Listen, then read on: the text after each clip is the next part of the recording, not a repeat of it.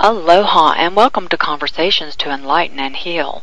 Today, in the first hour of our show, I'll be speaking with Dr. Raymond Moody, author of the classic bestseller Life After Life, now in its 25th anniversary. At the top of the hour, neurosurgeon Dr. John L. Turner, a friend of Dr. Moody's and the author of Medicine, Miracles, and Manifestations, will join us on the show for a deeper look into the science behind near-death and out-of-body experiences. Conversations is sponsored by HealthMasterySystems.com, holistic products for body, mind, and soul, and PurePlantEssentials.com, organic aromatherapy. Please visit these websites today. Dr. Moody is widely known as a world thought leader in the area of near-death studies and coined the phrase near-death experience. Dr. Moody has written more than 11 books on the subject of the afterlife. His famous book, Life After Life, has sold more than 13 million copies worldwide and has just been re-released in its 25th anniversary edition. Dr. Moody's groundbreaking work about death and dying continues to capture enormous public interest, and his newest book, Glimpses of Eternity, has just been released this September. Glimpses of Eternity is a culmination of Dr. Moody's latest findings. It gives profound insights into the topic of death and dying, which have never been revealed to the public before. Dr. Moody received his MD from the Medical College of Georgia and a PhD in philosophy from the University of Virginia. Dr. Moody trains hospice workers, clergy, psychologists, and other medical professionals in all aspects of his work in death and dying. In his private practice with the terminally ill, Dr. Moody has helped thousands of people to cope with death and dying and the death of their loved ones. Dr. Moody is a renowned speaker and noted authority on death and dying, and has appeared several times on Oprah, as well as on hundreds of other national media, including NBC Today, ABC's Turning Point, Donahue, the Sally Jesse Raphael Show, Geraldo, and the Joan Rivers Show. To learn more about Dr. Moody and his fascinating work on death and dying, please visit his website, lifeafterlife.com. That's lifeafterlife.com. Please welcome to the show my very special guest, Dr. Raymond Moody. Hi, Raymond. Thanks for joining us. Hi, KG. Thank you so much for having me on your program. Well, you have delighted. Well, it's great to have you here. You have wonderful information to share that will be helpful to thousands of people, I know. So you're considered the world's leading authority in the field of near-death experiences. You've devoted your entire career to the scientific research and study on near-death experiences and have worked with countless terminally ill patients and their loved ones, which you write about in your books. So tell us something about your clinical research and investigation with people who experienced clinical death, then revived. What's the most interesting experience you have ever witnessed personally? Well, KG, I never even heard of this until I was 18 years old in 1962, and I read about it in Plato's Republic, of all places. I was a philosophy major at the University of Virginia and went on to get my PhD in philosophy there. And when I was a third-year student at UVA, I heard from one of my philosophy professors that a professor of psychiatry there, Dr. George Ritchie, who remains to this day the finest person I ever knew in my life, and Dr. Ritchie had this experience in 1943 when he was pronounced dead twice, about 9 minutes apart. So he was in the state of apparent clinical death for at least 9 minutes. They don't know how long before he was discovered by the ward boy that he had been in that state. But Dr. Ritchie's story, probably because it was the first one I heard, remains to me the most fascinating of all. He talked about being actually pronounced dead. His death certificate was written out, but from his point of view, he left his body and he saw his own physical body there in the Army hospital ward. This was when he was a volunteer in World War II, and then had this experience in which a light filled up the room and displayed around him a full-color, moving, three-dimensional panorama consisting of everything he had ever done. He was there in the presence of a powerful being of complete compassion and love that he identified as Christ, who showed him different realms of the afterlife. And I've heard many stories that really match George's detail for detail. But, you know, I think maybe the emotional impact of the very first one you hear kind of sticks with you. Mm-hmm. But in the interim, since that time, I've talked with thousands of people from all over the world who really went to the brink of death. Many of them had lengthy cardiac arrests and came back with this same story, which we know now has been confirmed by physicians all over the world. We can say that this is pretty much a universal experience among human beings. So what are the most common experiences reported after a near-death experience? Do people, you mentioned that he had this knowing that it was Jesus Christ that he was seeing. So do people ever report seeing angels, other?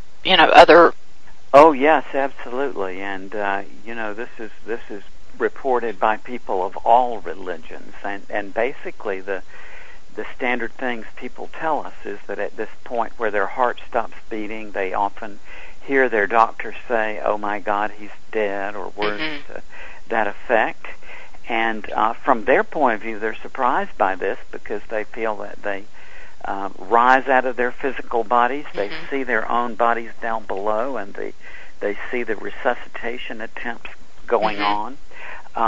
Very often they tell us that they move through a passageway of some that they may some kind of tunnel to a tunnel. That's right. Into a beautiful light. They say that this is far brighter than anything we've ever experienced on the earth, and yet completely comforting and full of peace and joy. They say this light is pervaded by love that just defies description. People say often that they hear beautiful music, that, again, music that's just indescribable from the earthly point of view. And again, this notion that it's indescribable is something that we hear constantly. People say that no matter how articulate they may be or however many languages they may speak, that the experience they have is just something utterly beyond words. And they tell us that in that light they meet up with relatives or friends of theirs who've died before, that they see them there not as a physical body as we experience here in this world, but more as a form of light, which they recognize. They say that people in this state seem to be in the prime of life. And this is often accompanied with a life review in the presence, again, of this being of complete compassion and love that they describe as a bright light who guides them through this experience. So they're guided. Yes, well, and guided in the sense that the typical description I get with this is people say that everything is there at once. In other words, you see every detail of your life in this full-color, three-dimensional hologram almost. And that because language is sequential, when they describe it, they have to describe it as though it were a sequence. But in the experiencing of it, it's not sequential. Rather, they say that everything is there at once. And this being of light sort of directs their attention to specific aspects of it. No words are exchanged, but they say they are immediately aware of the thoughts.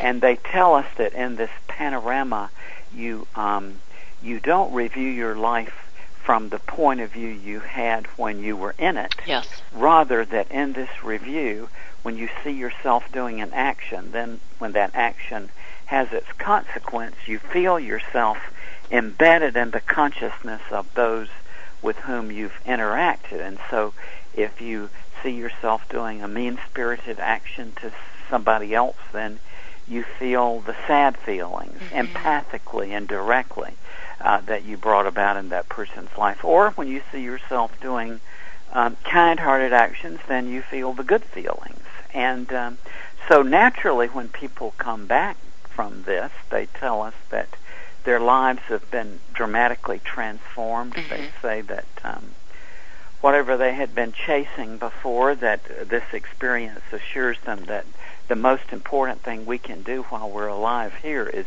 to cultivate loving relationships with others. And they tell us that they have absolutely no more fear of death, that to them their experience conveyed complete conviction that what we call death is just a passage into another state of existence beyond this life. So it sounds like a trans-dimensional place, what I would call trans-dimensional, because, like you say, it's like holographic, like you're perceiving everything at once. You can't. What vehicle are you perceiving with? It can't be the mind, because the mind seems like that would be overwhelming to the mind to have all that at once.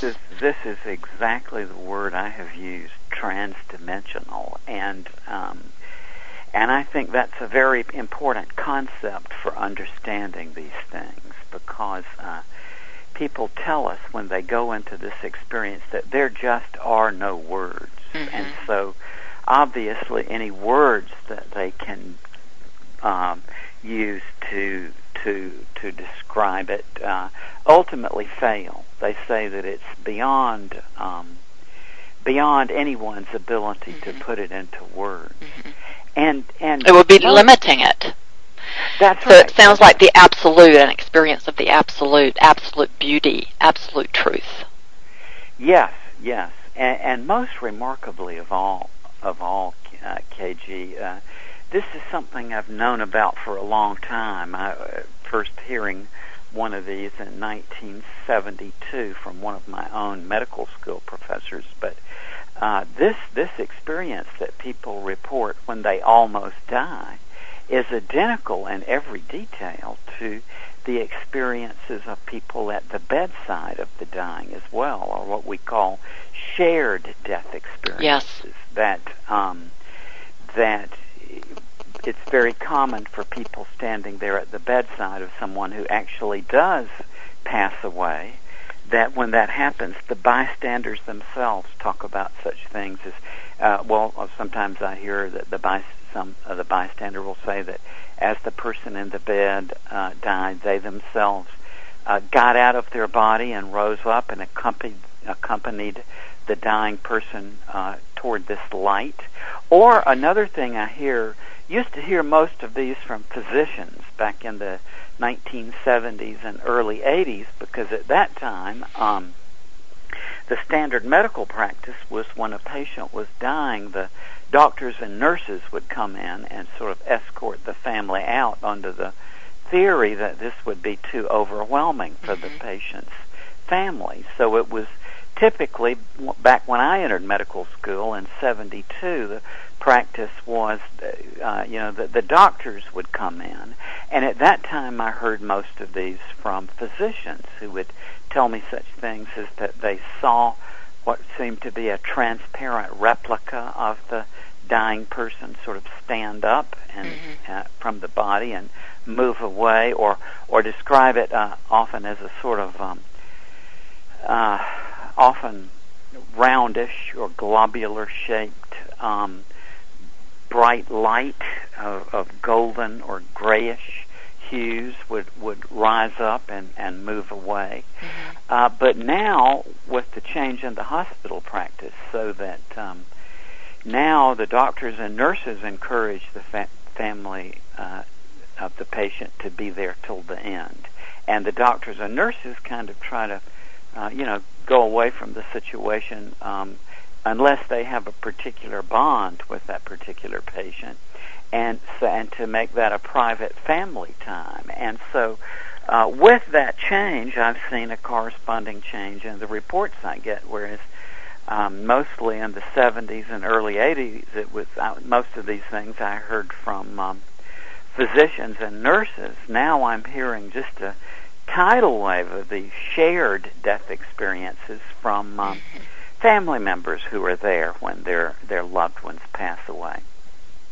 Most interestingly to me of all KG, and really very difficult to understand, I think, is that every single element that we know of as a near-death experience also occurs often to the bystanders at the bedside of dying loved ones. And the bystanders will talk about, as I said, the seeing the dying patient leave the body, or experience the room fill up with this light of love and compassion. We often hear about music. The bystanders will hear just beautiful heavenly music. And most remarkably of all in that regard, I have quite a number of cases of people who tell me that as their loved ones passed away, one of the bystanders themselves would actually co-live this life review of the dying person.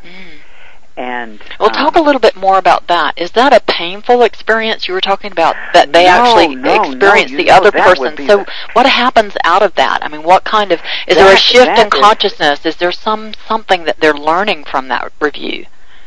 Well, that would be my first reaction, that to me this would be very embarrassing, right? But no, to the contrary, every body that I have talked with who've had this particular element of this say that to the contrary, this is a very wonderful thing. Actually, about, I don't know. I mean, you'll learn at age 66 that years go by so fast. But I guess it must have been now, 15 or more years ago. I heard 2 cases of this from women who were in their 40s, both of whom had lost teenage sons and were there at the death of their teenage sons.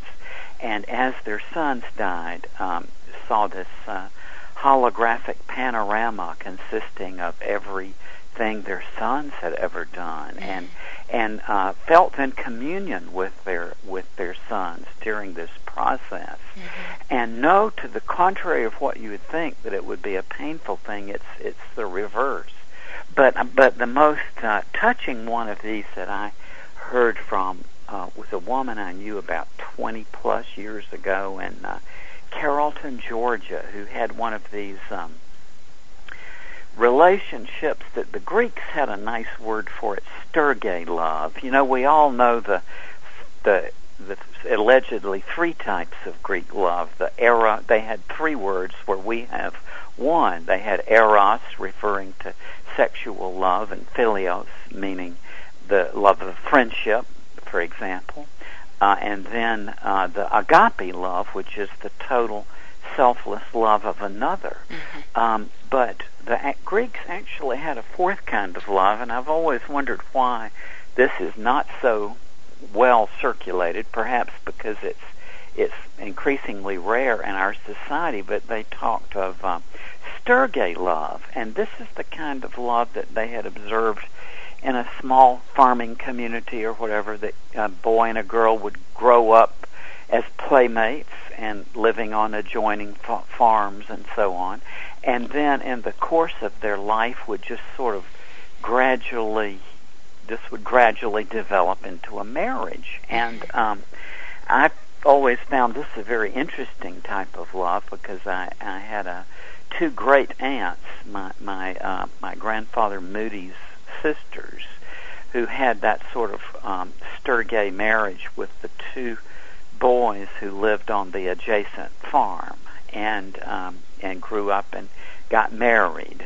And this woman I met in Carrollton these many years ago had that sort of relationship with her husband. They had grown up literally as neighbors in the same little community, and then in high school, when they started dating, they didn't really think of dating each other, but they had dates with other people and so on. And then during their senior year in high school, which at that time was the 11th grade, actually the 12th grade is a sort of recent innovation, but when they were in the 11th grade, they had decided, well, this is the match that's right. So they decided to get married, and in the process of this, they were waiting for high school graduation and so on, but she became pregnant,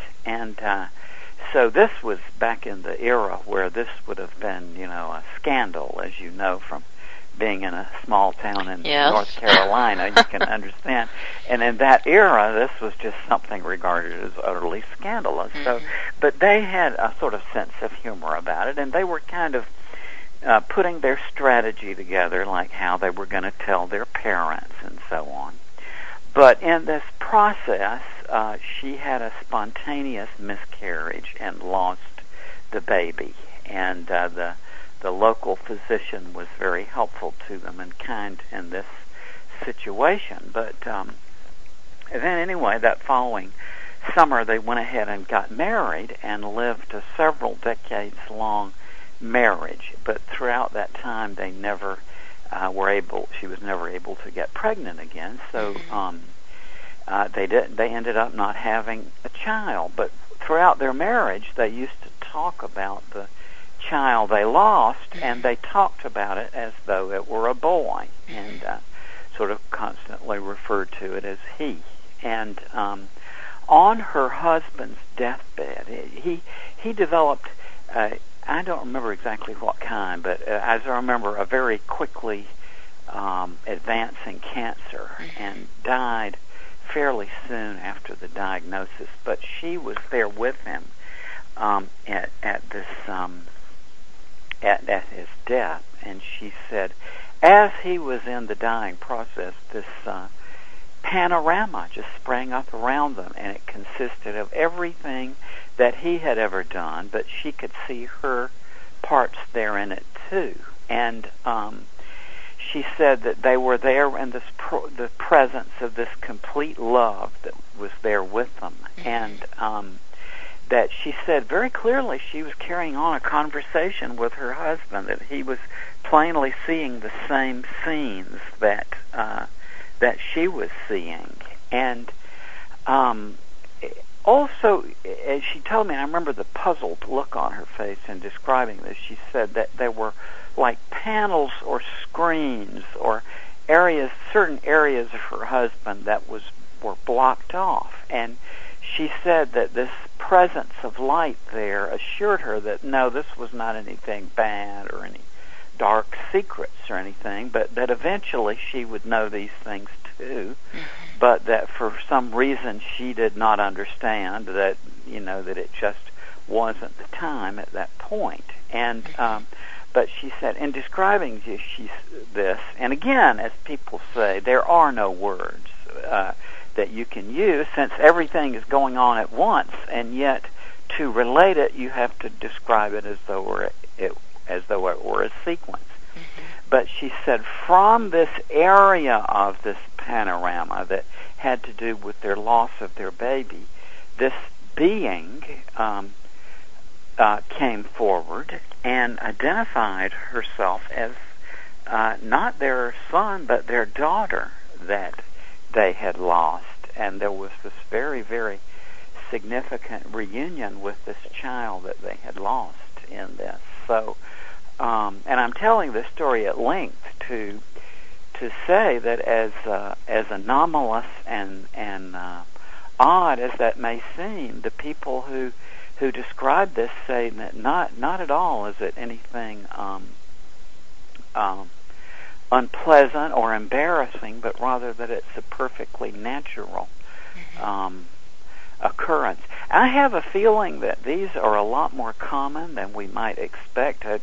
Over the years, I had sort of come to think that this must be a very rare element of a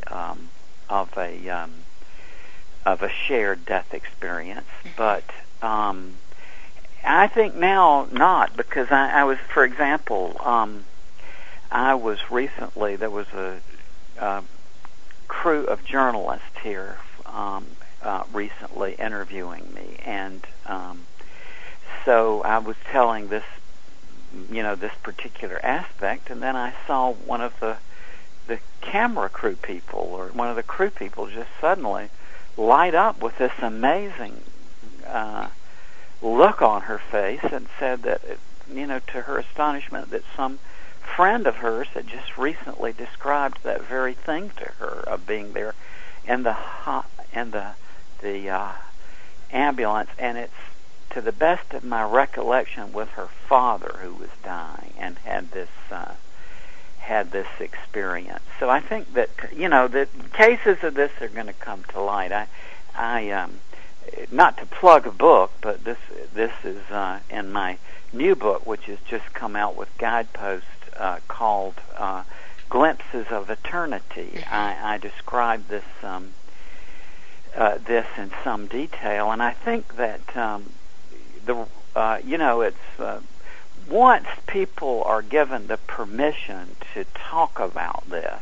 Absolutely. Yeah, the very nice young journalist that I was talking with just a few days ago had been given my book just on a sort of random assignment, apparently, to review, and she was talking with me through the interview and asking these questions, and then toward the end of the interview she said, well, I just found your book very interesting, because she said this very thing had happened to her, of this empathic death experience at the death of her father, I think it was.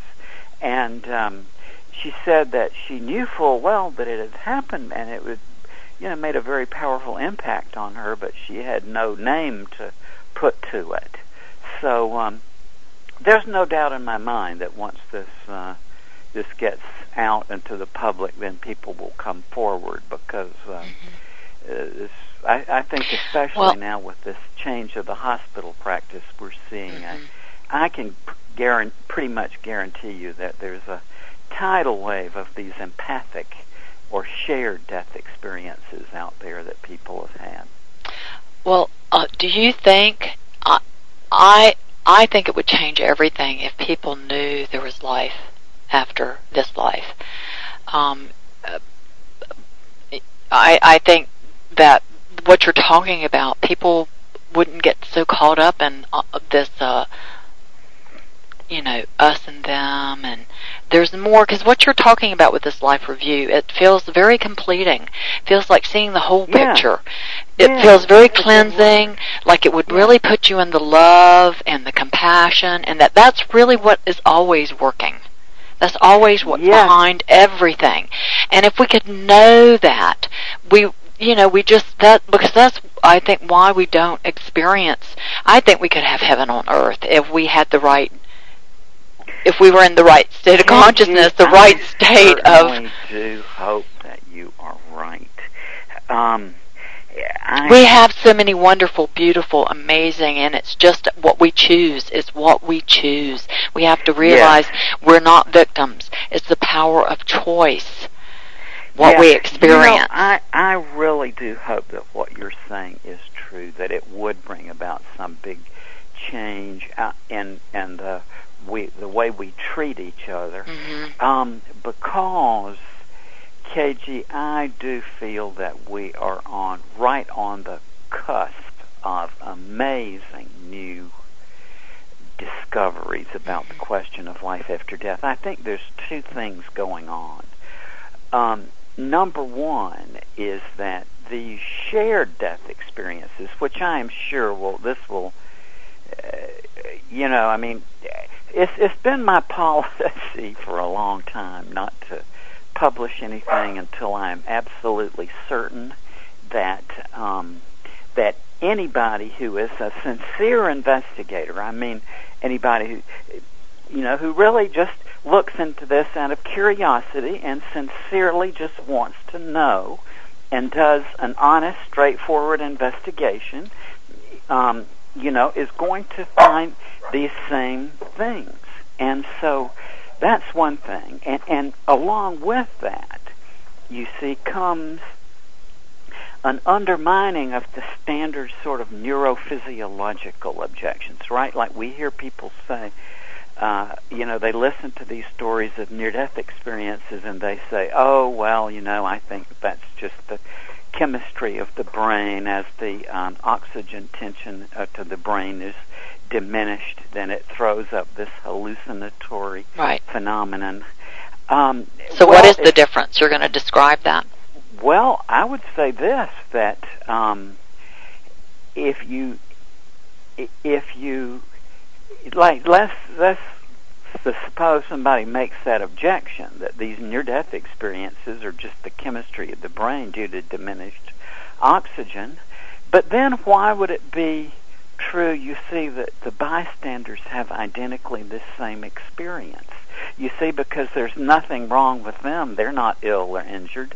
There's no question of cut off of the oxygen flow there. So that's one thing, that this effectively puts a major stumbling block in the way of trying to explain this away as something just from the neurochemicals and the neurophysiology, the electrical discharges in the brain and so on. That's not going to work anymore.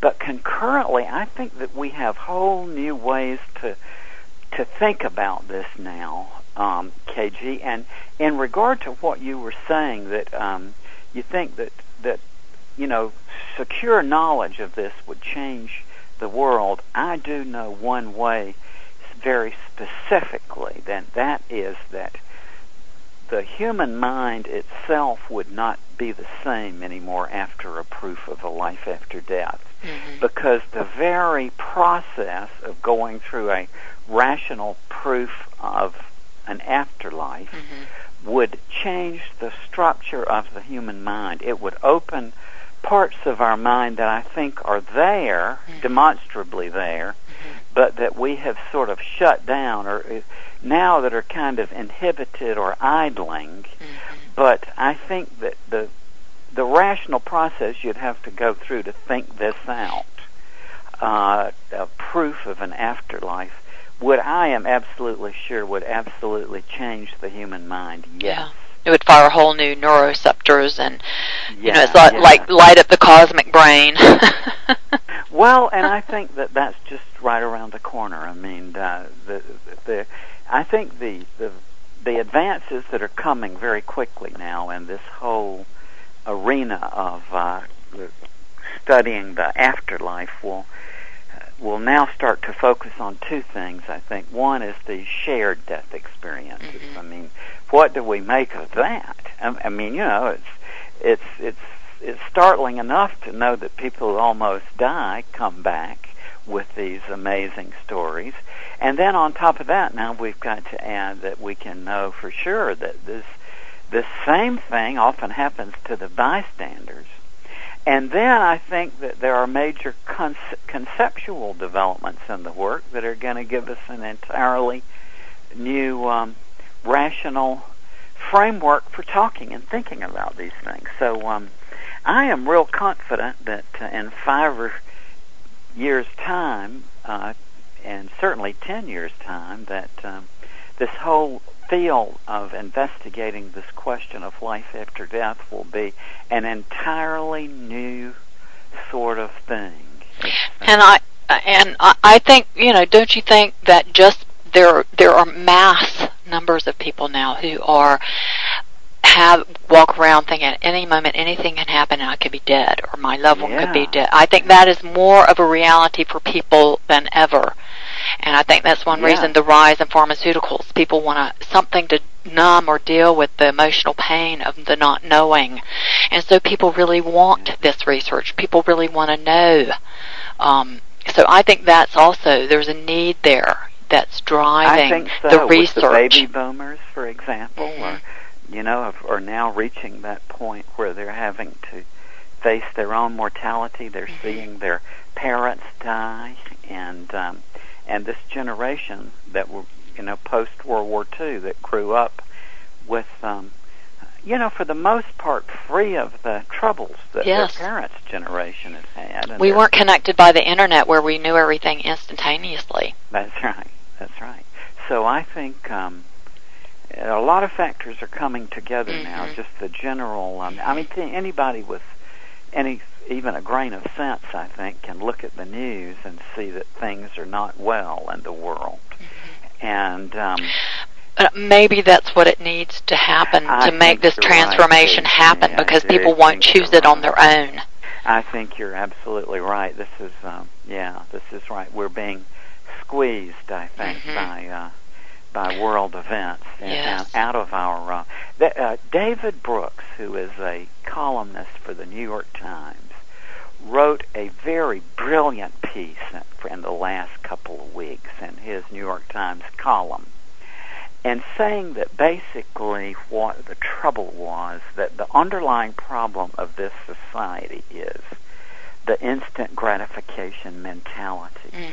People can't muster the mental courage anymore to face these really tough things. They want the charismatic figure to give them the quick fix and the quick fix and so on. And look where that has got us. And but life is just fascinating. For me, I'm 66. I don't care about myself anymore. I've got two grown sons, 39 and 37, and they're doing well. And then also I've got a little grandson who's 4, and then I've got two little ones, aged 12 and 9.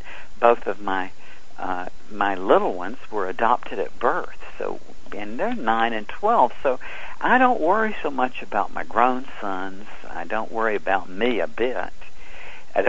I worry about the little ones and this incomprehensible situation that they're going to find, because. But don't you think their soul is like eons of age and came in with, do you think there's an unseen hand at work in orchestrating things, and that there's a wisdom there? Now, yes, the personality that's just here having this one experience, but the soul, I think, and I think that is what a near-death experience would give you that perspective. That's what you're talking about with this life review. You get this perspective. I think that's right, and the information, I think, from both the.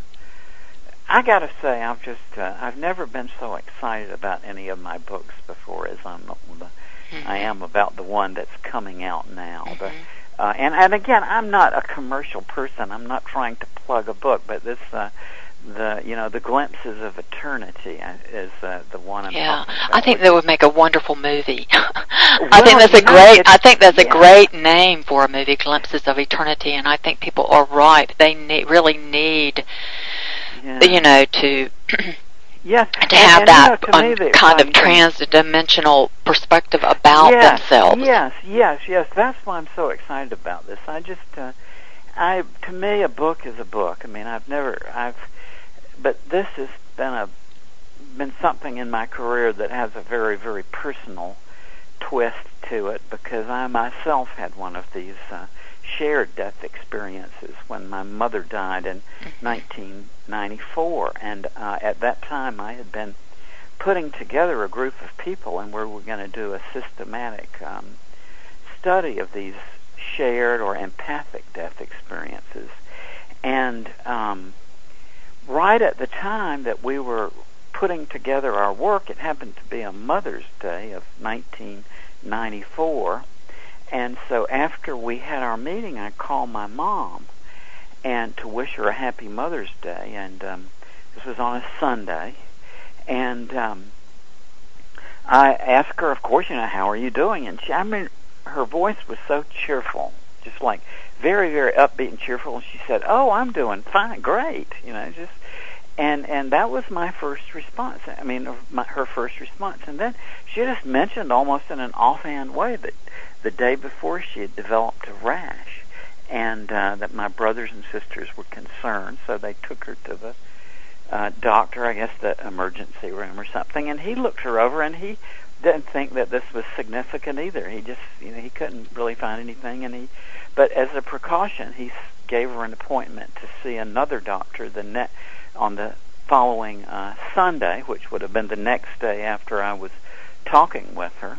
And so the next day when she went to the doctor, she was given a diagnosis of non-Hodgkin's lymphoma, and she died 2 weeks later to the day after the diagnosis. And my wife and I were there the whole time for the next 2 weeks in the hospital with her. And as she died, my wife and I had this experience along with my sister. My sister saw felt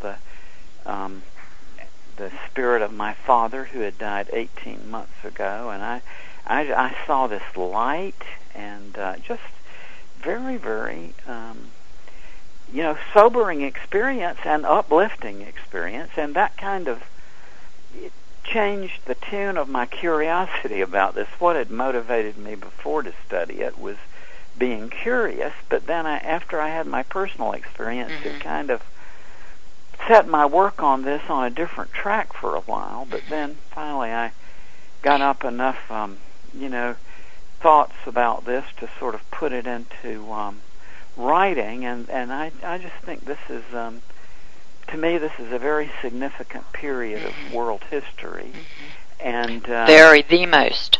I think it's the most, and because of the enormous number of different factors that are coming together all at once. Rapidly. Big front. Rapidly. That's it's just right, speeding up. Rapidly. Yeah, exponentially speeding up. That's right. I noticed the Scientific American, which is a science magazine I get every month, is the current issue is on the cover it says "The End" is the name of the issue, and they're talking about this. It is the end of an age. It is the end of a whole way of consciousness. It definitely is. And also that nobody is able to figure out what's going to come up to take its place.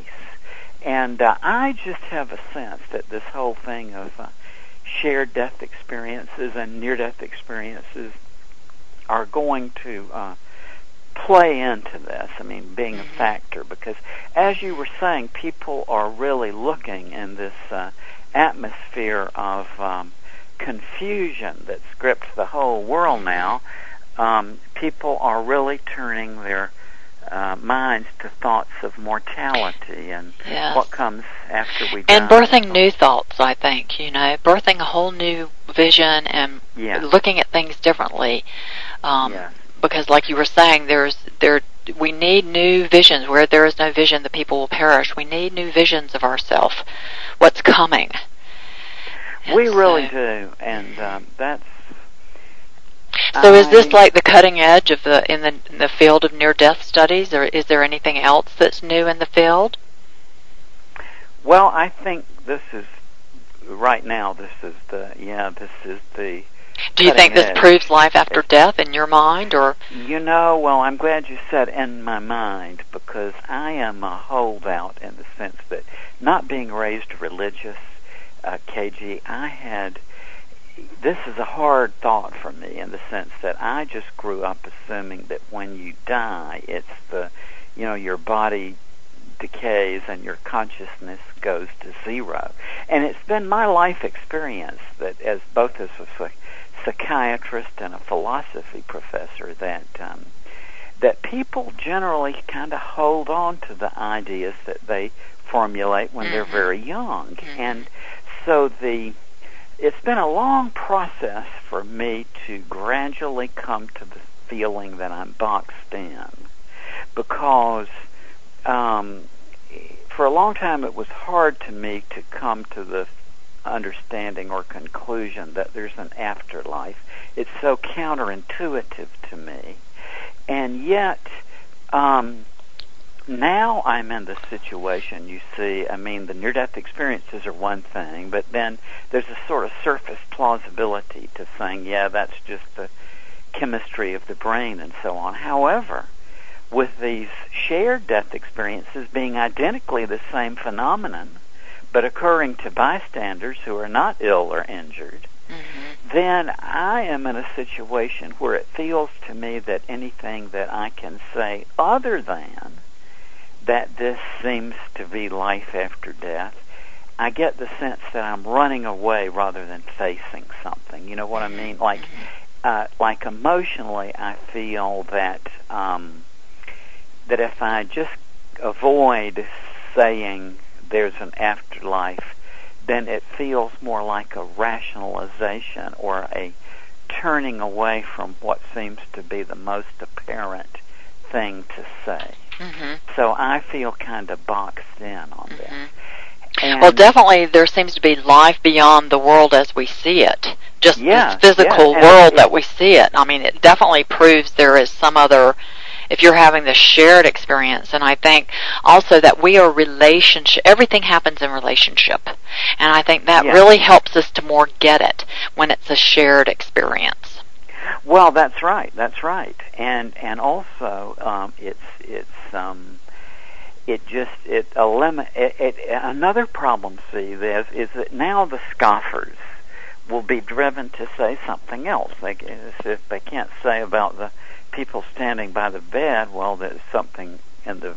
But scoffers are good because they keep leading the research. Well, that's right. I mean, scoffers I don't like, but skeptics are neat. I mean, in the sense that the trouble with most skeptics is that they don't even know what the word skeptic means. And as a professor of ancient Greek philosophy, this was always an annoyance to me, that I had to, when we got to the skeptics, I had to undo the damage done by these people who claim to be skeptics but who don't even understand what the word is all about. Right. They're just doing resistance. But the people who are just resisting are going to now fall back and say, well, it's the people who almost die. It's the oxygen cut off to the brain. But the bystanders, well, as for them, it's just that they're wishful thinking, or they're overwhelmed by emotion, or that they're hysterical or something. So they will opt for... Even if a near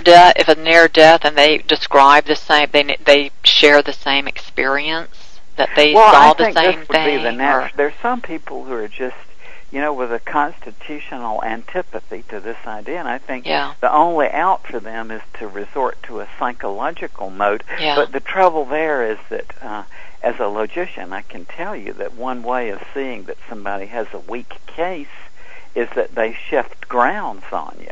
In other words, if you say, well, people have this experience when they almost die, and then they say, oh, that's neurophysiology. And then you say, well, but people have the same experience at the bedside. They say, oh, that's psychological. Then that's just trying to run away from something rather than to really get to some understanding. And another thing that people might say, well, the empathic death experiences and the near-death experiences have this in common. They might say, well, how do we know that this doesn't stop once the death occurs, right? But here the difficulty is that people who go into these experiences, both the shared death experiences and these near-death experiences, tell us that what goes on is that they find themselves in a timeless state of existence. So, in other words, that in these experiences there is no time. So they find themselves in another state of existence in which time, as we know it, does not exist. So that sort of knocks away the objection that, well, it doesn't go on after death, because when you enter into a timeless state of existence, then that eliminates the word after. So we're facing something here that are just going to be very, very difficult, I think, to explain away.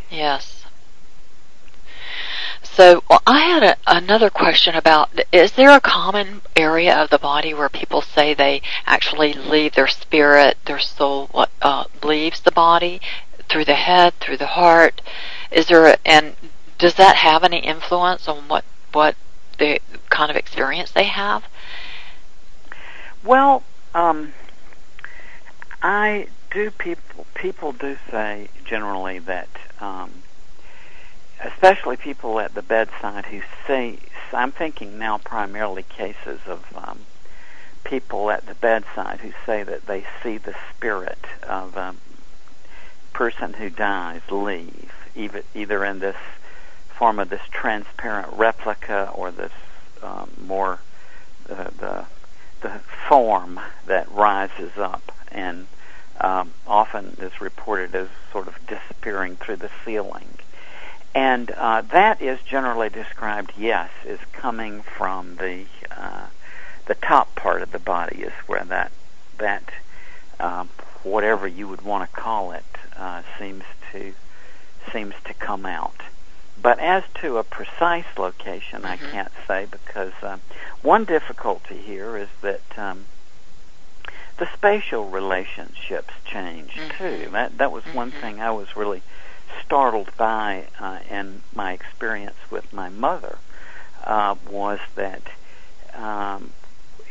during her death process, the whole geometry of this room changed. And I've heard this from other people as well, that you're no longer in strictly three-dimensional space.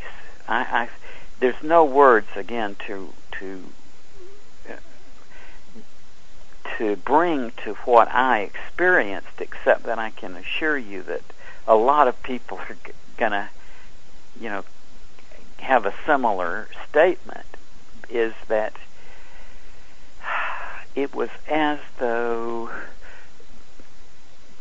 the room, from a three-dimensional cubicle of a hospital room, it bent inward, and you felt yourself in a kind of funnel, for want of a better term. And but believe me, I've heard this from enough people now to know that that this is something that people experience. Now, I'm not saying everybody. Just we have the same situation with the shared death experiences as we do with the near-death experiences, and that is that not everybody who almost dies has a near-death experience. And similarly, not everybody who's there with a dying loved one has a shared death experience. And we don't know yet why some do and some don't. One interesting thing is that have heard numerous cases over the years in which multiple people present at the bedside of a dying loved one had a shared death experience. In other words, this is something that groups of people can have together. But again, not everybody does, and this is a puzzle as to why some do and some don't. It has nothing to do with the people being hysterical or emotional or whatever, because one thing I've found about this, most of the people who take the skeptical or scoffing line on this, by and large, are not people who've really talked with a lot of people who've had these experiences, and I don't happen to know anyone. There may be such a person who has a lot to do with the work of being there with terminally ill people, as I have, but and so the scoffers who haven't had that clinical dimension of the experience often sort of say, oh, these people are emotional and so on. But it's actually quite to the contrary. I think that anybody who has had a lot of experience working with terminally ill people and has been there at the bedside of the dying, that what you might imagine from the, abstractly happens in that situation is a lot of emotionality and people yelling and and so on. But that just doesn't happen. And the very typical kinds of things I see where there's been a drawn-out death, people, don't lose control of themselves and get all hysterical, but rather it's a natural human process. That after all, we've been going through this for 100,000 years or so. It's now. the only way out. We all That's do right. it. We all do it. So, what is the key message people return with from a near-death experience? Well, I think there's two, and it's pretty much the same as people from the shared death experiences, which is, and it's, I think, the same phenomenon. And that is that, number one, whatever we're chasing, the point of this seems to have to do with love more than anything else. That it's, that what we're here for is to cultivate loving relationships with others. And secondly, that there's nothing to fear in death. That the people that I know who've been closest than any of our fellow human beings to death come back and tell us that it was actually one of the highlights of their life. And so, what are you working on now? I know you have a tour. Don't you have a tour coming up in 2011? I do. Right now, all my professional energy is concentrated on this new book, Glimpses of Eternity, which is actually out now. It's out in Europe and Britain, and I guess it's going to be out very soon in the U.S. with guideposts. So I'll be on a tour about that, and that's professionally. Personally, my life is kind of focused on my little kids and my grandchild and family things, because that's the pleasure of my life. But the professional side is very much focused on this. I can pretty confidently say that in another 5 or so years' time, the whole field of investigating the question of life after death is going to, it'll be at a whole different level of, there's stuff is coming out now that is going to give us entirely new tools for investigating the question of life after death. And I mean, new rational means of investigation that are going to bring us closer to this, to getting a genuinely and we can talk about more about that when we bring Dr. Turner on the line with us. So do you have anything else you'd like to share with us about near death and the afterlife before we bring Dr. Turner on the show? Well, nope. I'm just looking forward to talking with Jack, too. And so that's good. Okay. Well, I just wanted to remind everyone to learn more about Dr. Raymond Moody and his work in the field of near death and the afterlife. Please visit his website at lifeafterlife.com. That's lifeafterlife.com. So we're going to have a little pause while I get Jack on the line. Okay? Hi, are you both there? I'm here. Oh, hi, Raymond. I'm here. Hi, Jack. Wonderful. How are you? I'm fine, sir. Great. So Thank you so much, Jack, for everything. This has been great being with you in the last few days. Well, Raymond, as I said, I've got to thank you. I mean, what a great honor to be with the man who really inspired me to follow this path. So thank you. Well, we're all in this together. We are. I think that's what. Adventure. Yeah. So I wanted to introduce my next guest is Dr. John L. Turner. Dr. Turner is a board-certified neurosurgeon, and his new book, Medicine, Miracles, and Manifestations, is a nonfiction narrative about his surgical career and spiritual quest, and his evolutionary journey in the field of integral medicine. While completing his doctoral degree in physics, Dr. Turner was given a book about Edgar Cayce, The Sleeping Prophet, which changed the course of his life. For 18 years, Dr. Turner served as the sole neurosurgeon on the island of Hawaii. From his first day on call in Hilo, Hawaii, metaphysical events began to occur. Dr. Turner's curiosity drove him to explore non-traditional healing. Some of the healing techniques he used included the practice of Jo-Ray, chanting and meditation, soul travel and astral projection, and precognition and remote viewing. Dr. Turner is the only brain surgeon to write about medicine from the perspective of integral medicine and uses complementary techniques prior to, during, and after surgery. Notably, Dr. Turner's complementary methods explore pathways that lead to the spiritual world. To learn more about Dr. John L. Turner and his work, please visit his website, where you can also subscribe to his blog at johnlturner.com. That's johnlturner.com. Please welcome to the show my very special guest, Dr. John L. Turner. Aloha, Jack. Thanks for joining us.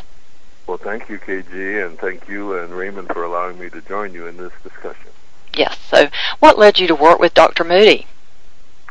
Well, as I've said, I really work for Dr. Moody. I would like to say I work with Dr. Moody, but the reason I say for Dr. Moody is that I feel that his compilation of the stories of shared near-death experiences and what he has to teach in his new book, Glimpses of Eternity, is just outstanding.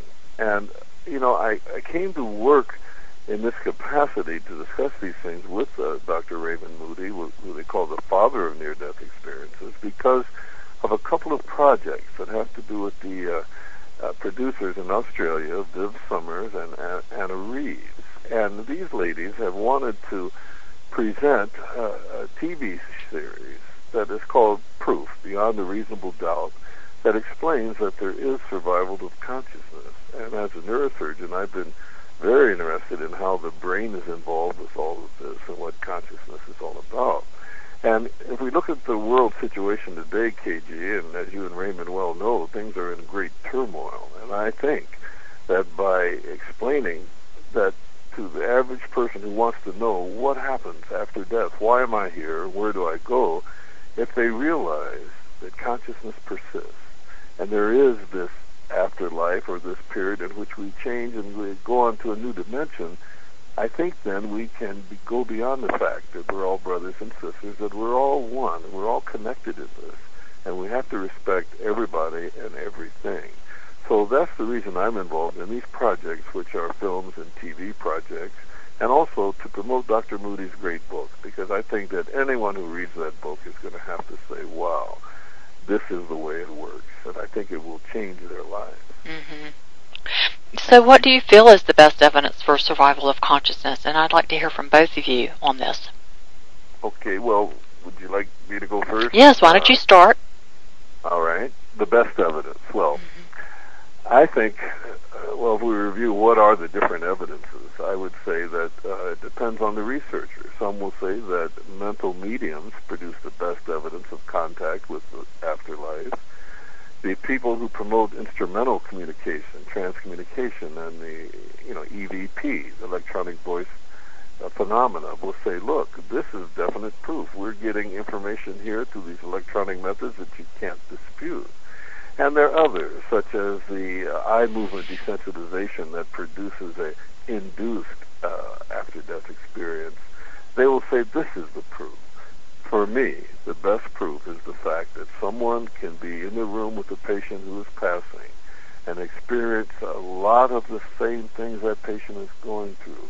For example, that panoramic life review, sometimes the opening of an entrance into another dimension, and some people who have actually left their body also and maybe left with that patient who has left their body and almost traveled into that next dimension. And to see the relatives and loved ones who seem to come to lead this patient on, that to me is the proof, because it takes away all these arguments about the dying brain and hypoxia or carbon dioxide buildup or chemical release. There's something here that's so significant, it's led me to work for Dr. Moody in promoting his book. So I would say this is the best evidence, the shared near-death experience. And you, Raymond? I absolutely agree with Jack on this. I think this is something that is really taking the whole discussion into a different dimension now, because I just can't see any plausible way. It's kind of like triangulation, in effect. I mean, we're seeing the same thing from the point of view of people who almost die and return, but also from the people who are standing around. So we're seeing the same thing from two slightly different angles. And to me, this is the strongest indication of an afterlife. And I think that that very quickly now we're going to be seeing entirely new means of investigation open up, entirely new rational methods for honing in on this question.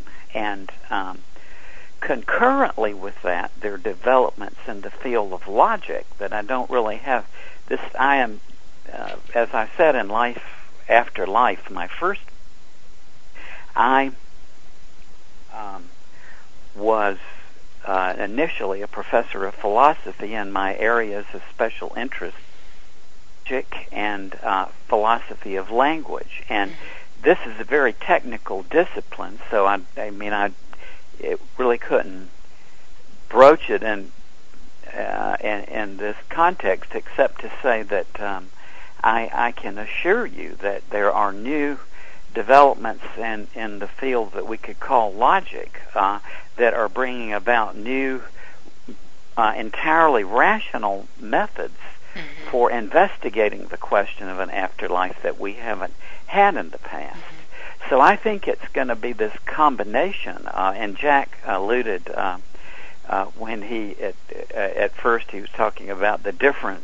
He said part of the question is what is evidence. I mean, and I think that's entirely right. That there's a big conceptual question here as to how we would think of the notion of evidence of an afterlife in the first place. But now I think that big stumbling block is removed too because of developments in logic that are maybe a little bit technical to talk about in this context, but nonetheless then applied to these shared death experiences and the near-death experiences. I think that we are really, really inching closer to lending rational credence to the notion of an afterlife. I think at least it's going to get harder and harder for people who have some sort of constitutional distaste for this idea of an afterlife. And I'm really kind of embarrassed to admit to you that I had that for years myself. I just seemed so counterintuitive. But now it seems... And from someone who's an intuitive, it seems counterintuitive not to... I know. And I think that's partly like one's background. I just was not... I grew up a devoted amateur astronomer. Yeah, and the way you're my conditioned. family wasn't religious, so to me this is an outlandish idea, and yet I do see that things are closing in on me, whereas anything I can say, especially with the addition of the shared death experiences, which are apparently an identical phenomenon to the near-death experience, yet happens to people who just happen to be standing around, then it gets harder and harder to run away from the implications of this. Well, I would say, Raymond, there's probably no way to run away from it. Like I KG, think you're right. Yeah, imagine you're there, KG, with a close friend or relative who is dying, and you see the light, you hear the music, and and maybe even go. Oh, I've had those experiences. I've had the shared experiences with my dad when he was crossing, and then my mom who just recently went into hospice. I've already had lots of interesting experiences. I had with my mom in prayer for her when I first found out that she was in hospice. I saw this big white angel she had like a crucifix and like this she was like a nun nurse. And I heard the name Saint Bernadette, and I had no idea who is Saint Bernadette. So I looked it up, and Saint Bernadette is the person. She helps people who are crossing, and also people with. My mom has advanced emphysema, so she died. I guess she had asthma her entire life, and she helps people with respiratory things. And she discovered Lourdes in the south of France. So you don't have to. You're talking with one of the. You're talking to the choir. To the choir. Right? To the choir. Well, listen. The thing is, and as I discussed and asked Raymond about not too long ago is that to have these experiences with the person who is passing, does it require that you have this emotional contact? Because a skeptic might say, listen, this is still an imaginary thing. But doctors and nurses who may not have this close contact with the patient have experienced similar things. So it kind of takes it out of the context of imagination and hopeful thinking. It appears this is a very real thing. And I think it's going to be a significant change as we, discuss all the various implications about persistence of consciousness. I think it's going to end up with this being very significant, the shared experience. Well, it's like an eyewitness, isn't it? Yeah. It's like someone who's the eyewitness at the scene. Yeah. That's right. And all of this coming together right at the time in which the world most needs it, I think is a fascinating confluence of events. Yes. Because it's really just getting increasingly difficult, I think, to see any easy way out of the situation that the world is in right now. And we're going to have to transcend the old consciousness. Yes. That's what's going to need to take place. Yes, that's right. There is going to be very soon now a sort of worldwide shift in consciousness, and I think it's probably impossible to predict in advance what it's going to be like, or what it looks like, or. Yeah, I think there have been times like this in the past when the human mind had to undergo huge shifts, and a lot of them had to do in ancient Greek philosophy, for example, and some of the foundational notions of Western thought were, for example, the notion of truth.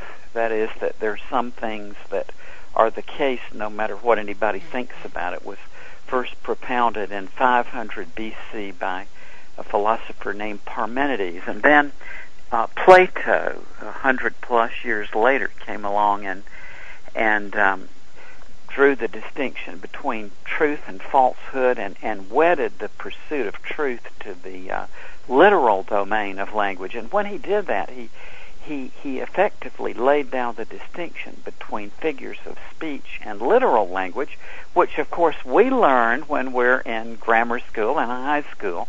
So it seems to us that that's part of just how things are. But actually that didn't come around till Plato, who pointed out the distinction between figures of speech and literal language. And then Aristotle came along and codified logic, and then people had a reasoned methodology for thinking logically. And I think that we're soon going to be into a shift that's a lot like those shifts, like entire shift in the way that people think. And I'm really confident of this, as a matter of fact. Well, we're birthing all these new technologies that can facilitate that. Like, it sounds like what you're talking about is this development of a whole new field of science for near-death and out-of-body experiences, where they'll develop technology. And am I right, or is that? Well, yes, and I think that soon we'll see that there are parts of our minds that we have shut down. And have they done any research with that?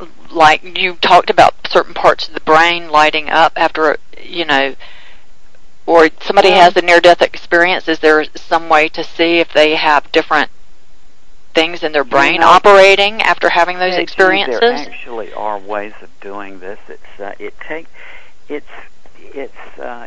takes quite a while to explain it, but basically there's reliable methodologies now that are just beginning to seep out. I mean, there probably is no more than a few hundred people in the world right now who have gotten this, but yes, there are, and it's remarkably simple. Actually, it takes a certain amount of stick-to-itiveness. I mean, you've got to reason your way through a long argument, but when you do that, it turns out to be fairly simple to open up a new section of our rational minds that we didn't know even existed, and that these new principles of reasoning are very apropos to the question of an afterlife. In other words, they give us new methods of investigating lots of different questions, not just life after death, all sorts of questions of science and spirituality. But this is not something I think it'll be, it's not going to be right away. This will be in the next couple of years, I think, is where this is going to gain much more general circulation. But for now, I think, I'm completely confident that very shortly now that the way we investigate questions of life after death will undergo a very dramatic transformation. We'll have whole new ways of looking at this. And what do you think about this, Jack? Jump in a little bit. Yeah, if I may jump in here a little bit on that. Yes. Way back, Duncan McDougall did the research in which he took TB patients who were dying, and he put them on a very sensitive scale. And he tried to measure what happens at the time, the exact moment of death. And he and a couple of his compatriots would sit there and watch carefully. And he found out, and he determined that there was a loss of 3/4 of an ounce, and that's equal to 21 grams that everyone has heard about. Well, he figured that there must be a weight of the body and the matter and energy, and this was his conclusion. Well, now, what do we have? We have functional MRIs that can show that at the time around death, there's this amazing period of lucidity where some of the areas that you would expect in someone who is dying wouldn't light up, but they light up with functional MRI. Dr. Johnny Lerma has been working with this, and Melvin Morris says that he is working on grants so he can also use something like a functional MRI to show what is really happening. So that's the science of it. It's advanced quite a bit with that and PET scanners and all these things. And people are opening up, institutions are opening up to say, well, let's do a little more research. But however, I feel that anyone that can understand and can even experience this shared near-death experience will have to realize that this is the way it does work, and there's absolutely no question about it. And all the research is good, all the academic interest is good, but I think the proof is right there. And I think Dr. Moody has done enough to hit the nail on the head. This is what we needed. This will really help. Well, I know that in your years of working and doing research as a neurosurgeon, you had quite a number of experiences with people. Did you ever have any shared death experiences yourself, or? When my mother passed, I was not as fortunate as Dr. Moody when his mother passed. I sat with her, and during the last 3 weeks of her life, she suffered from severe Alzheimer's during her last years. She was almost 99 when she passed. But what happened after 3 weeks of being completely out sleeping, no oral intake, nothing, she suddenly turned and opened her eyes to look at me. She didn't say a word. I did the talking, and looking in her eyes, I said, Mom, I want to thank you again for everything you've done for us. I said, because of you, we'll be just fine, and you can leave. You can go now. And then it was interesting. She closed her eyes and then went back to sleep. Now, I should have stayed there then, but what I did, I set my clock for 2 hours because I would get up and roll her every 2 hours. She was completely bedridden. And then I had the dream, KG and Raymond, that in a dream I had on a white coat. I'm making rounds at the hospital, and the nurse says, Dr. Turner, can you please take a look at your mother? So I walk over to the bed, and I pull out my pen, and on the bed sheet I write, no oral intake for 3 weeks. Family does not wish to push fluids. And as soon as I signed my name, I woke up. And I went to the next room, and sure enough, she was still warm but not breathing.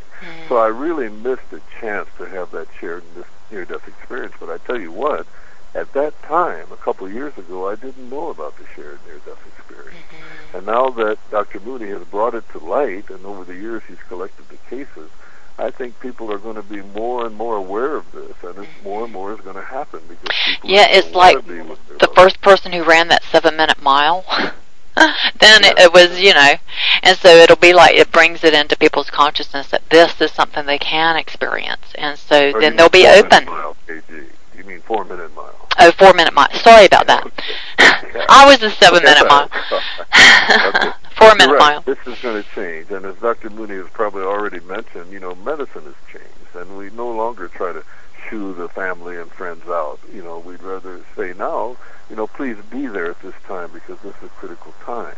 So more and more of these will come out, and people will realize, look, there is this spiritual world, there is this persistence of consciousness, and with this and the other things we hope to present in this Beyond a Reasonable Doubt TV series, I think for years people are going to learn more and more about this, and will be more and more kind to each other, and it'll be a world-changing thing. I think Yes. we're right on the cusp of that, as Dr. Moody said. Yes. Yes. Yes. Yes, I add this moment, or this fact that Jack mentioned about the lucidity of people and the terminal events. This is really an extraordinary thing, and again, it's very common. In other words, this is not much talked about, but any sincere investigator can find as many cases of this as they wish, and it's very common, as Jack described there, that when a person is terminally ill, they may go through periods of literally a couple of weeks or more, and they seem to be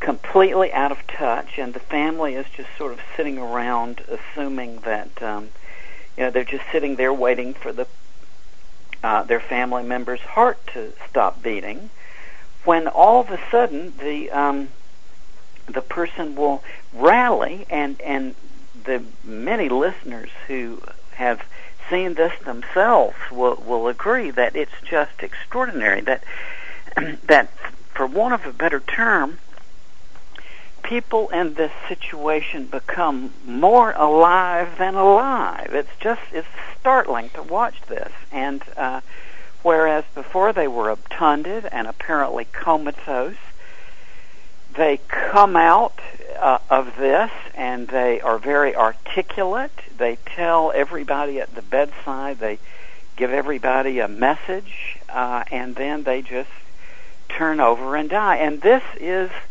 really extraordinary, that the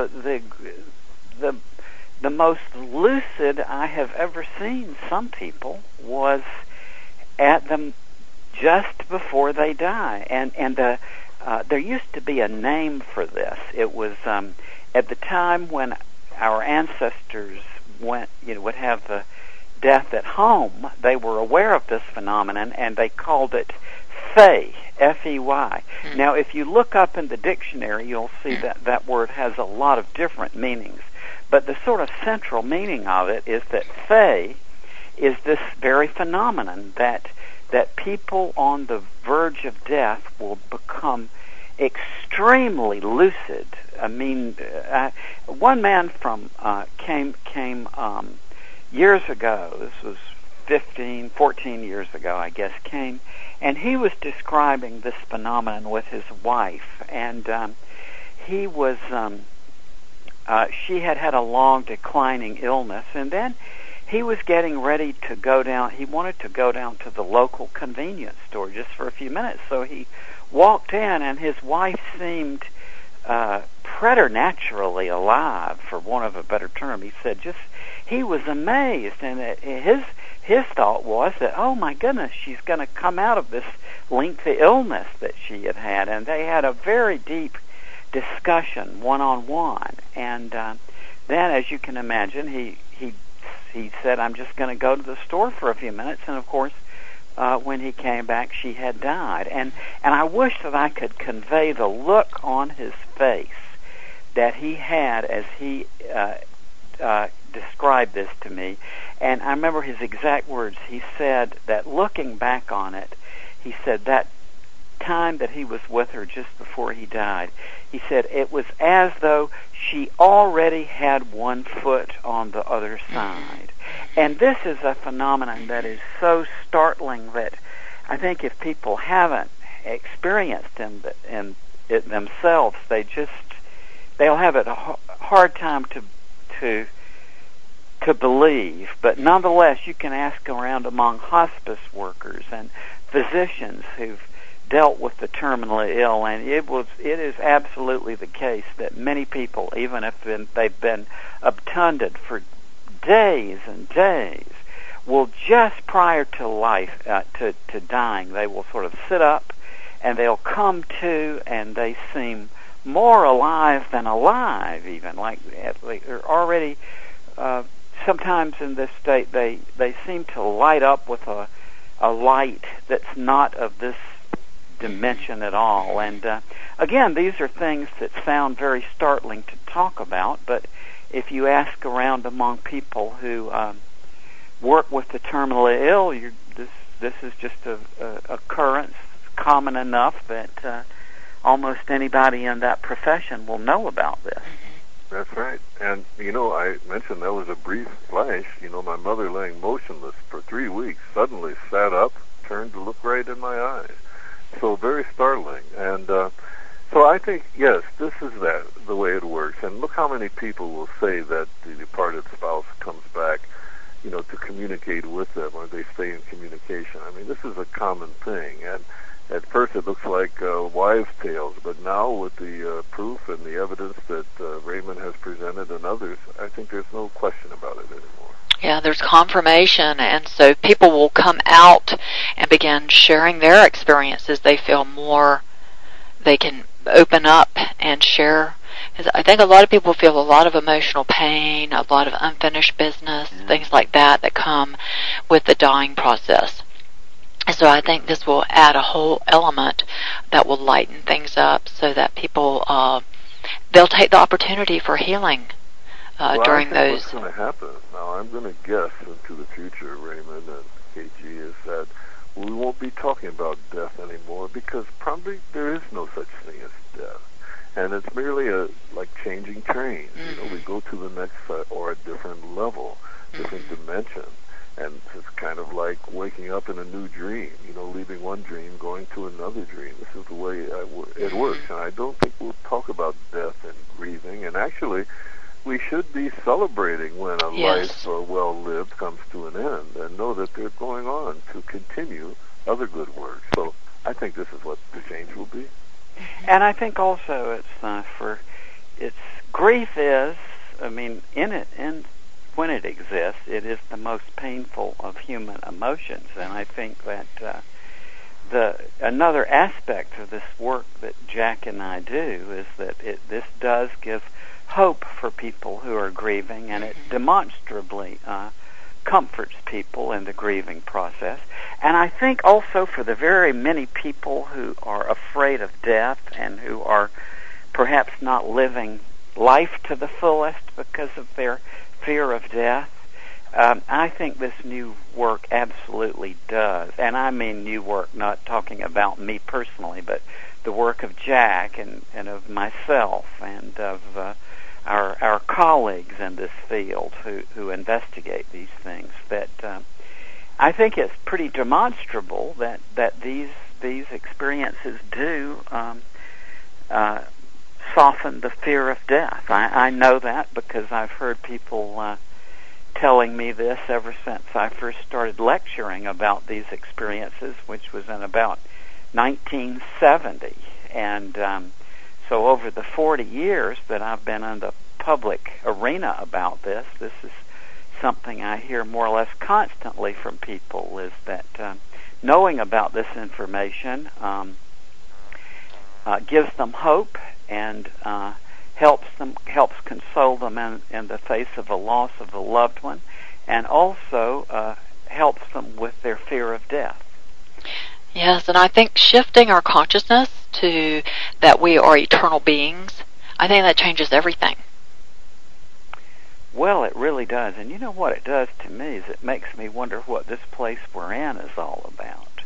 I mean, since this is a fairly new thing to me that I've sort of been maneuvered almost into a situation where I've got to say that the most plausible and honest thing to say is that there's an afterlife, then that really makes this state of existence we're in now a lot more mysterious. I mean, what is this all about? it in a funny sort of way my own insight, and that this is the way it is, that there is an afterlife, that it's really made this life that we're in much more puzzling. Like, what's this all about? Mm-hmm. And again, the best answer I've come up with is the one that I heard from George Ritchie in 1965, and I've heard from thousands of people since that time, which is basically that this seems to be God's educational medium that we're in, and it seems to have to do with learning to love mm-hmm. more than anything else, and pursuing knowledge is another thing you often hear people say who've been through this, is that they a very common after effect is after somebody has one of these experiences is that they say that they go down to the local community college to sign up for courses, because this experience really does make us very aware of our own ignorance in a very positive way. I mean, if people have just been getting through life without much curiosity, and then they have an experience like this, it really creates in them an impassioned desire to learn. Mm-hmm. One of the best friends I ever had was this wonderful woman named Vi Horton, who had her near-death experience in May of 1971. And I got to know Vi and her older sisters very well. And her older sisters told me that prior to her near-death experience, that she had, that her common reading matter was romance novels, was the only thing she ever read.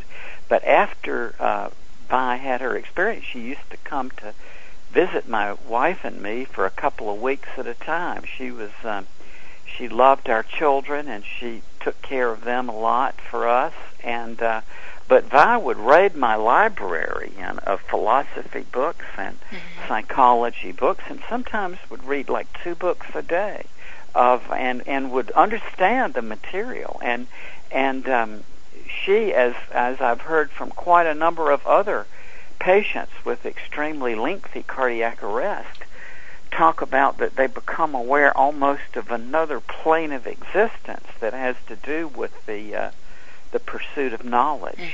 Mm-hmm. As George Ritchie put it, he said, that this learning is not something that stops when you die, but that goes on quite literally, George mm-hmm. says, for eternity. So that just recently I heard a man, actually by coincidence, this was a man from Hawaii, an artist, this filmmaker told me about this friend of his who had lost his son from an accident, and he said then his son shortly thereafter came back to him and said that he was, in effect, he compared this life to a university, and that this process of knowledge is something that goes on even in the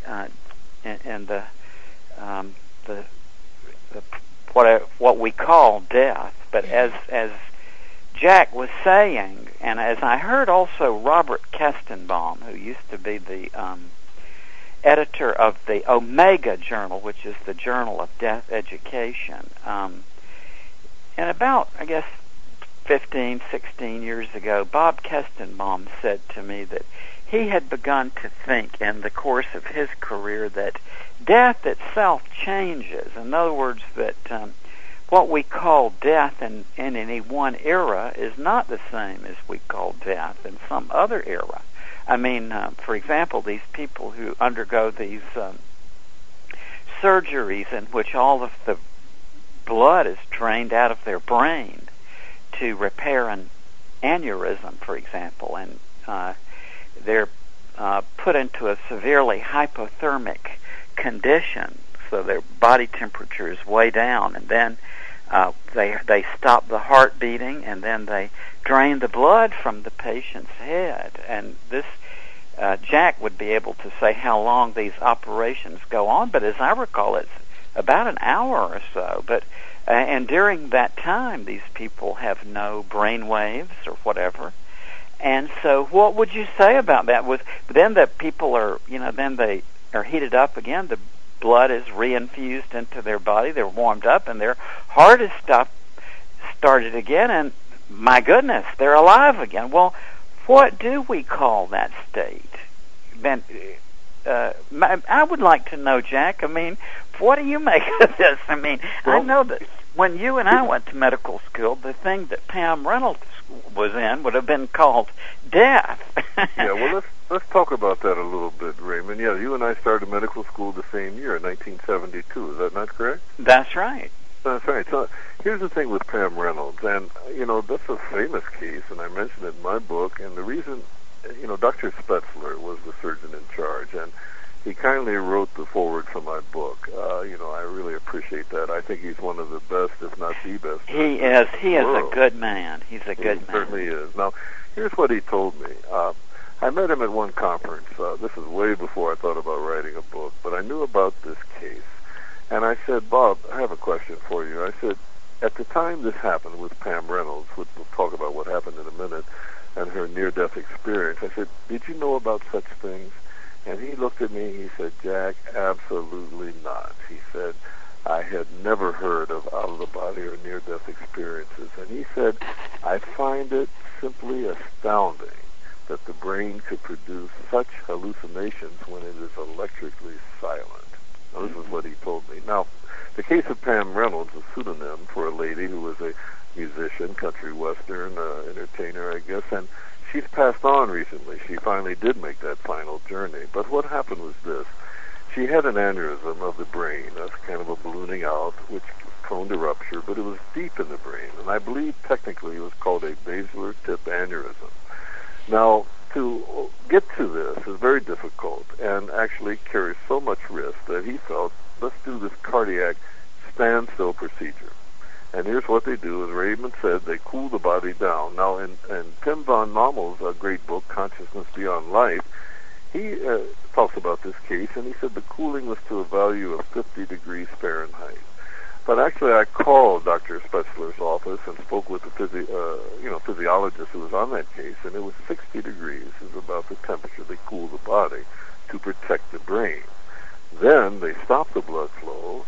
They stop the blood flow to the brain, and they physically elevate the patient's head and drain the blood out of the brain, right? During this time, the EEG is completely flatlined during the time it takes to do this. Also, evoked potentials, which are done by placing a 100 dB click sound in the ears. Now, let me tell you what that sound is. As Chris Carter mentions in his great book, Right, Science and the Near-Death Experience, as I read that about the clicks as he describes this case, I'm wondering, well, what is 100 dB? And then there it is, a footnote on that page saying, this is the level standing in front of a symphony orchestra. And a lot of those people do have hearing loss, those musicians, right? He talks about that. But anyway, the signal produced by that click was not picked up on the cortex, by EEG, recording. So she was technically dead during that time. All right. Now, here's the thing. She was able to recount many things during that time, and cardiologist Sabom describes this in his interviews, that she described the tool we use called a craniotome, which means an instrument for opening the skull. And it's like a high-powered saw in a way, but it does look like her description of a toothbrush or some type of electric drill. And she even described the sound, this high-frequency hum that it makes, conversations in the operating room, all of that. And then she describes leaving her body through the top of her head, going and being escorted and meeting her relatives in this other dimension. And actually, she was literally brought back by her great uncle, and he said, you have to go back. And she was afraid, and he said, no, it's like jumping into a pool of water. And he actually pushed her back into her body. And she described that as being just like that, jumping into a pool of ice water. It was shocking for her. She didn't really anticipate how bad it was going to be, and that's why she was reluctant. But the point is, that's a famous case. Now, someone who wants to be skeptical, Raymond and KG, will say, well, wait a minute. 60 degrees, flat line, isn't it possible that at that low temperature, there's still some brain activity producing all of this, even though we didn't record it on these instruments? Then I would cite the case of Melvin Morris, a young girl who in the Pocatello, Idaho YWCA swimming pool, right, was found missing. And they determined that for about 14 minutes, it looks like this child had been underwater drowning. And when she was resuscitated, later, Dr. Morris came across her in a clinic sometime later after this resuscitation. And she said to him, I'm still mad at you for what you did. And apparently he said, what are you talking about? And she told him things about how when she was brought back, she heard Dr. Morris on the phone talking to someone, and he quoted his statement. He said, what am I supposed to do now? He was calling for help during that resuscitation, what to do. She also recounted some of the nurses' conversations. And here there was no blood flow to that brain, and the temperature of the pool is around 85 degrees Fahrenheit, warm enough that someone could survive indefinitely in that water. So there are a lot of these kind of things that are proof, but what could be more proof, KG, than, as you already know, and Raymond knows, and I wish I had experienced, to be there at the bedside and to hear this music, to see this light, and to even see the deceased relatives or friends, and the light opening up. Now, what more does it take for someone to understand that?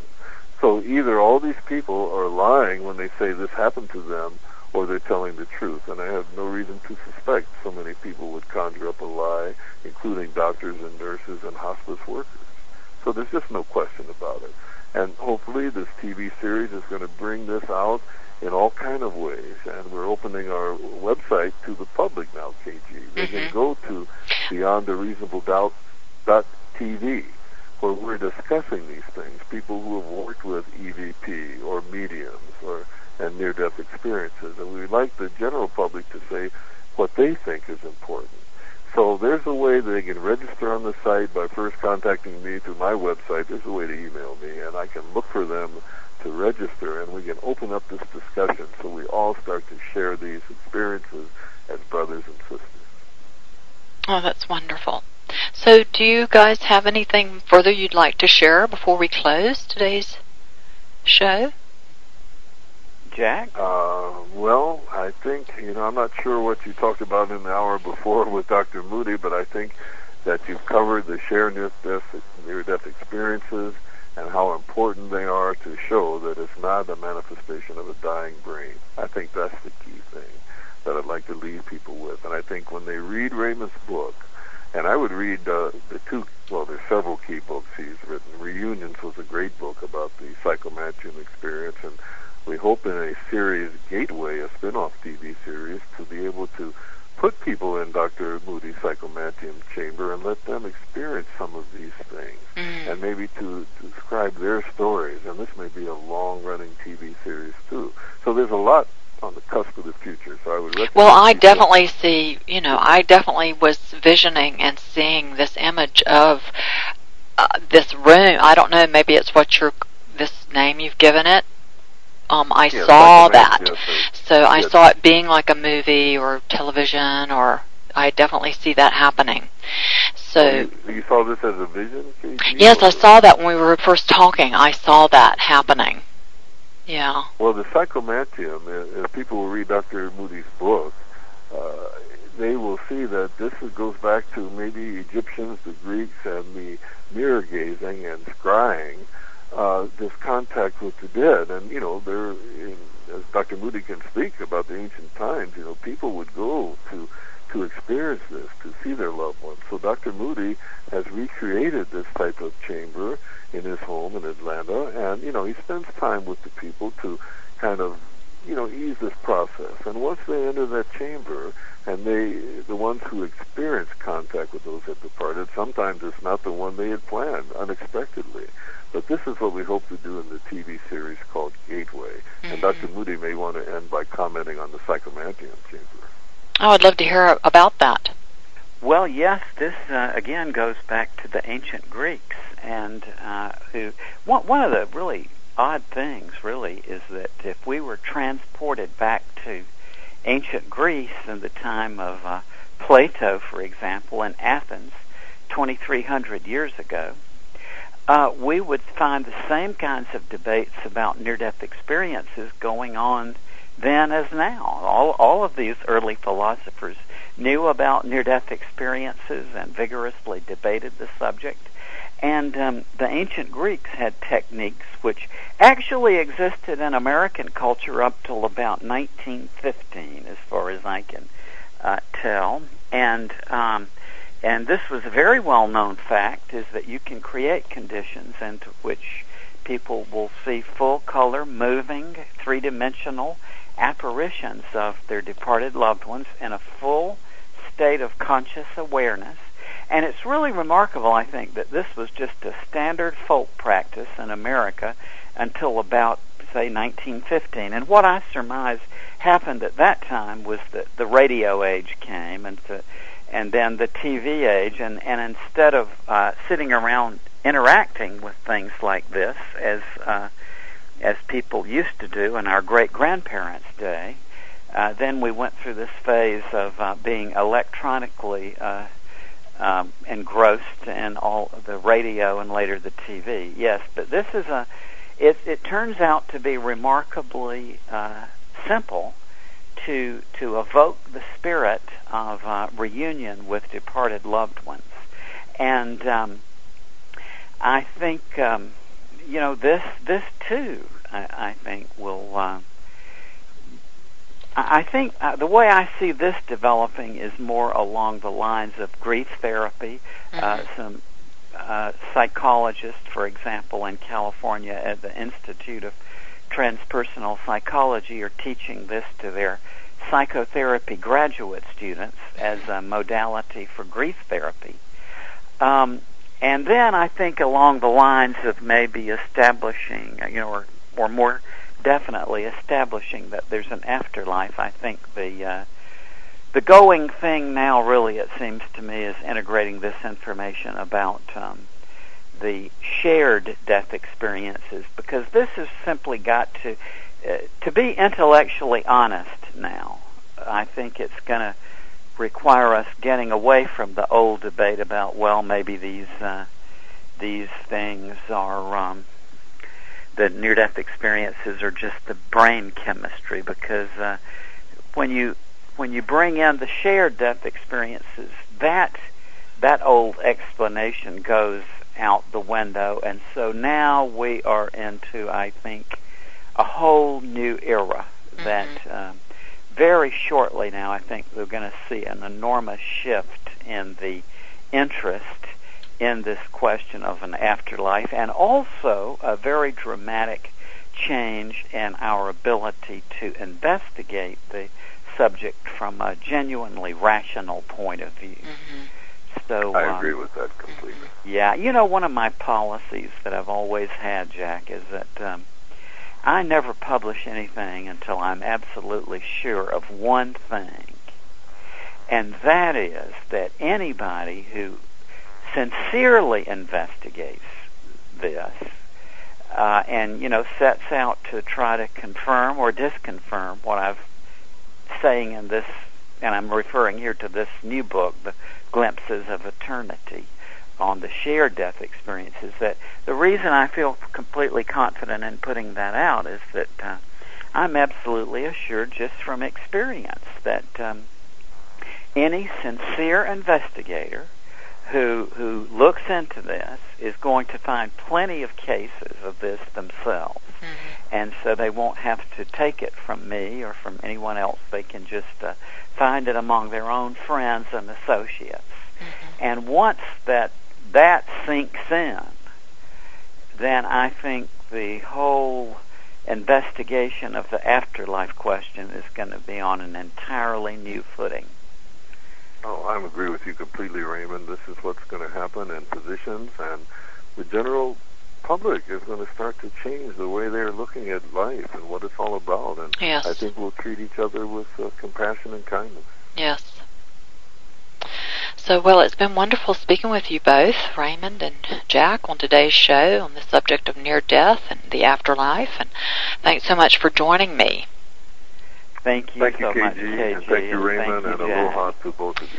So to learn more about Dr. Moody and his fascinating work on death and dying, please visit his website, lifeafterlife.com. That's lifeafterlife.com. And to learn more about Dr. John L. Turner and his work in spirituality and integral medicine, please visit his website, where you can also subscribe to his blog at johnlturner.com. That's johnlturner.com. Have a beautiful day, everyone. A warm mahalo. Thanks again for joining us. It's been a pleasure having you on the show, Raymond and Jack. And I know you're going to have a really successful book launch. So, thank you so much. I just really deeply appreciate you both. So thank you so much. And thank you too. Bye-bye. Okay. Bye-bye. Bye-bye.